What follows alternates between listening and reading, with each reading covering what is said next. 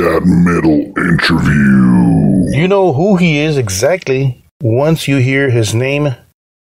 You know who he plays with and who he has played with. And we are talking about Blasko. Yes, ladies and gentlemen, we are talking about Blasko, the one and only bassist for the Ozzy Osbourne band, formerly with Rob Zombie, Danzig, and going back in time to his early years, as he talks about it a bit, Cryptic Slaughter. For those of you that know his history, we are talking about Blasko here, and we touched the subject on the Death Riders. And also he speaks to us about how he acquired and how he, I guess how he got his name, Blasko, when that is not his real name. But that is the rock star name that most of us have, most of the rocker stars have. His name being, of course, Rob Nicholson, of course. But we all know him as Blasko. Thank you for tuning in to that metal interview podcast. Thank you for tuning in to jrocksmetalzone.com 24/7 rock metal. Thank you for keeping it metal. Thank you for subscribing to our YouTube page. Thank you for searching our podcast, that metal interview podcast, on iHeartRadio, Spotify, Google Podcasts, and so on. I will stop talking, and I will let you guys and girls listen to our conversation with Mr. Rob Nicholson, a.k.a. Blasko. Enjoy. First off, how did you get the name Blasko, for those that don't know?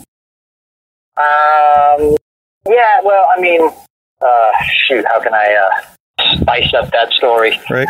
It's pretty basic, really. I mean, my name is Rob, so when I joined Rob Zombie's band, there, wasn't enough room for two Robs in Rob Zombie's band, so gotcha.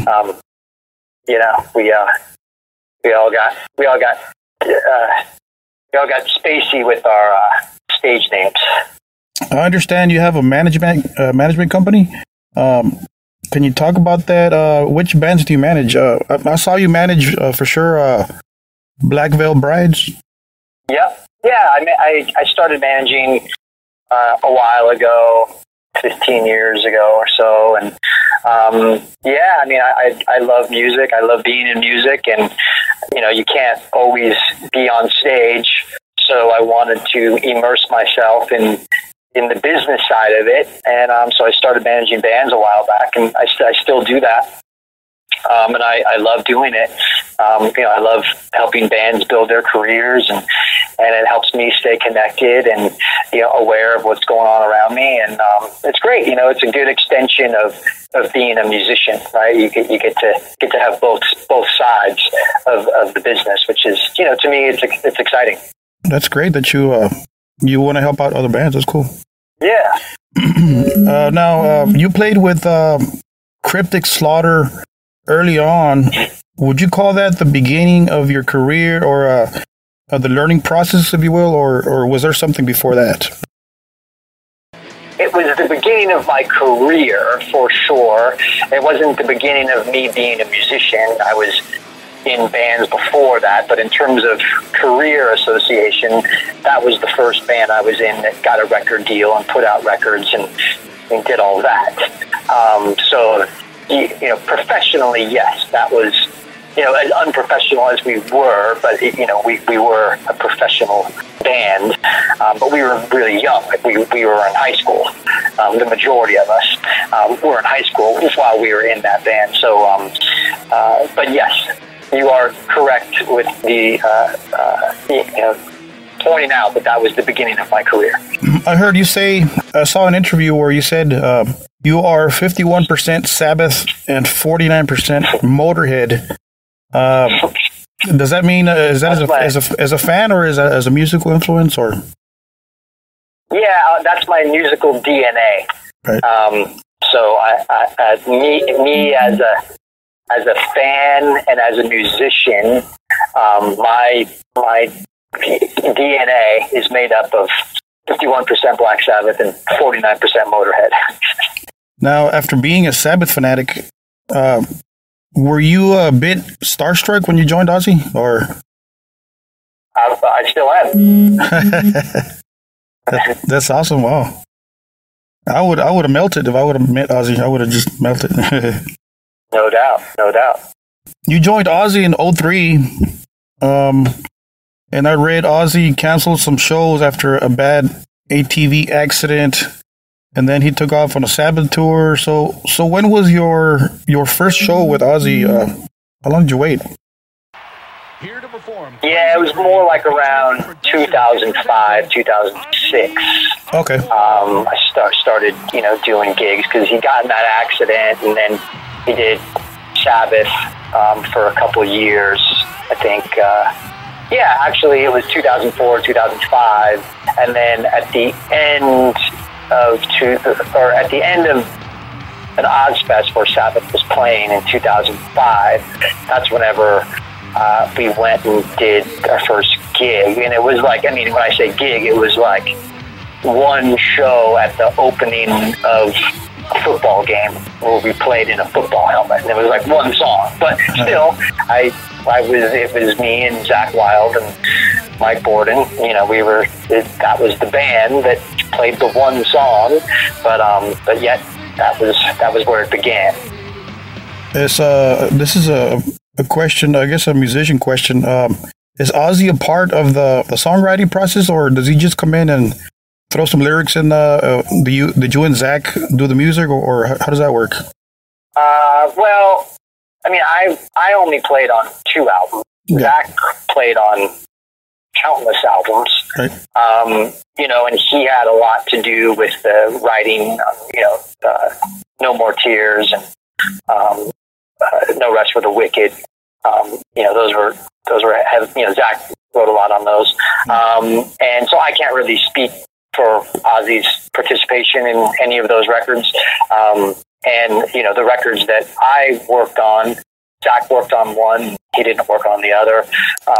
But the producers involved, OZZY's involved. OZZY definitely has a say in the end result. And I don't know what he does, to be honest, because it's like I go in and I do my parts and then I fuck off, right? So OZZY's contribution, it's his name on the album, so he clearly has a very poignant point of view as to what the end result is. But he is open to outside writers and outside contributions, as he always has, right? I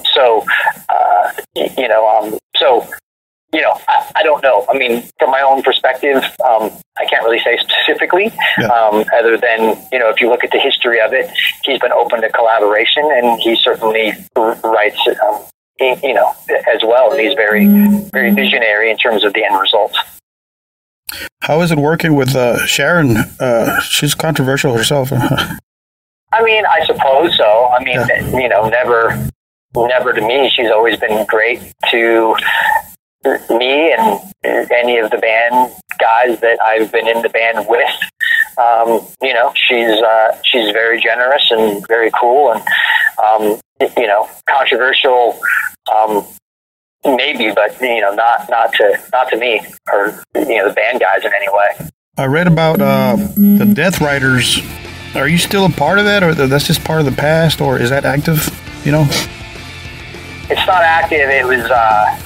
That's cool that you bring that up. That was a really fun project. It was me and a few friends, and it was a studio project, really. Like we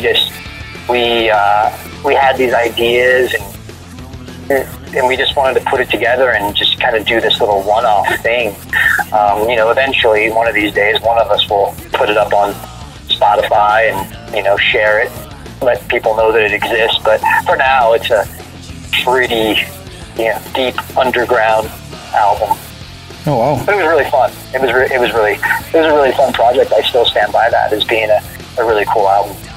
Nice. How did the Zach Sabbath idea start?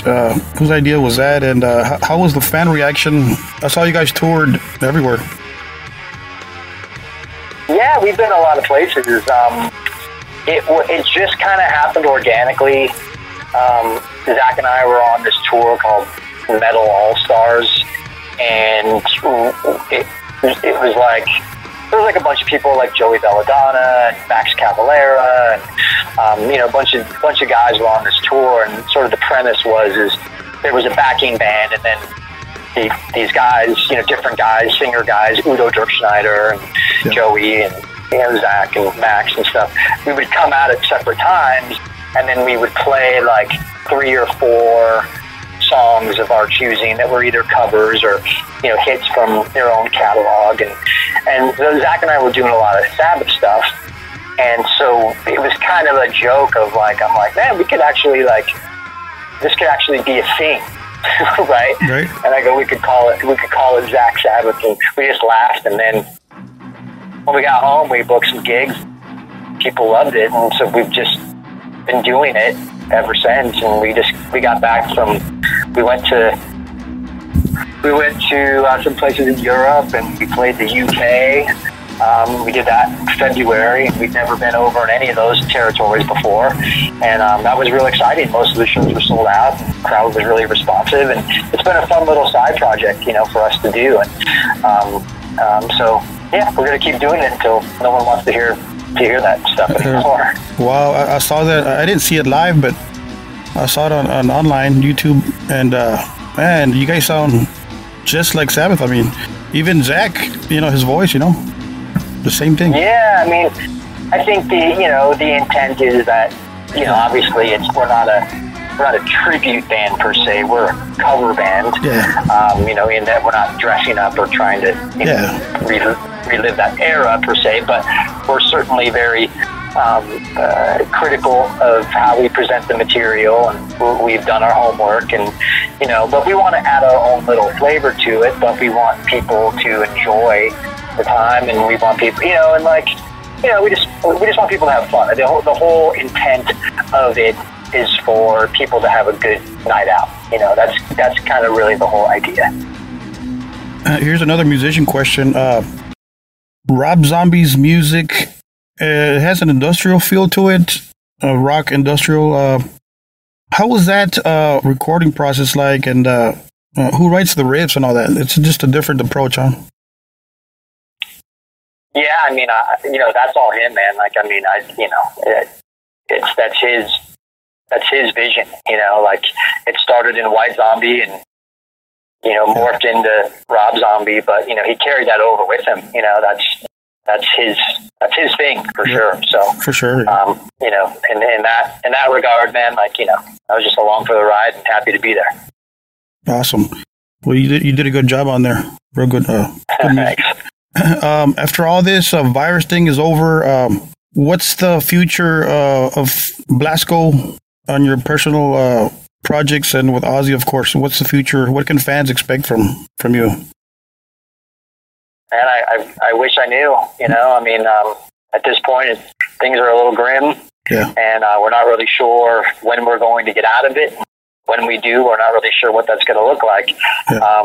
We're keeping a positive attitude, and we're hoping all for the best, and we're hoping things resume sooner than later, and we hope this can all be just a bad dream that we wake up from and life is normal. I mean, I think that's all our hope.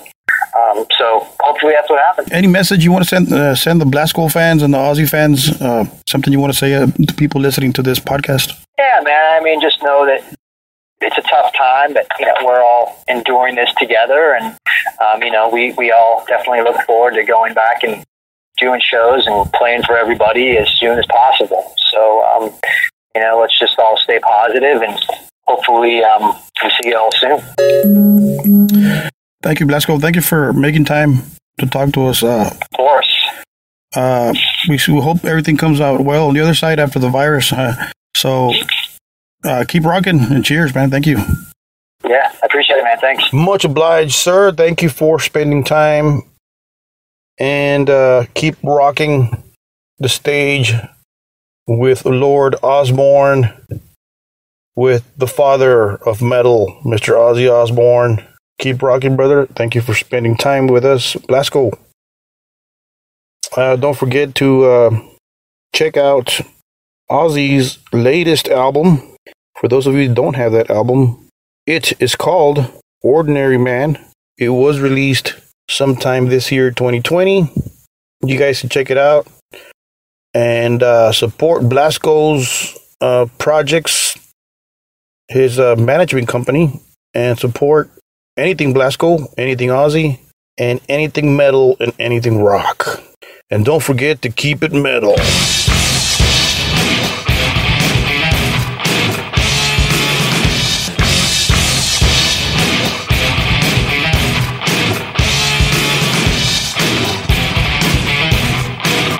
That metal interview.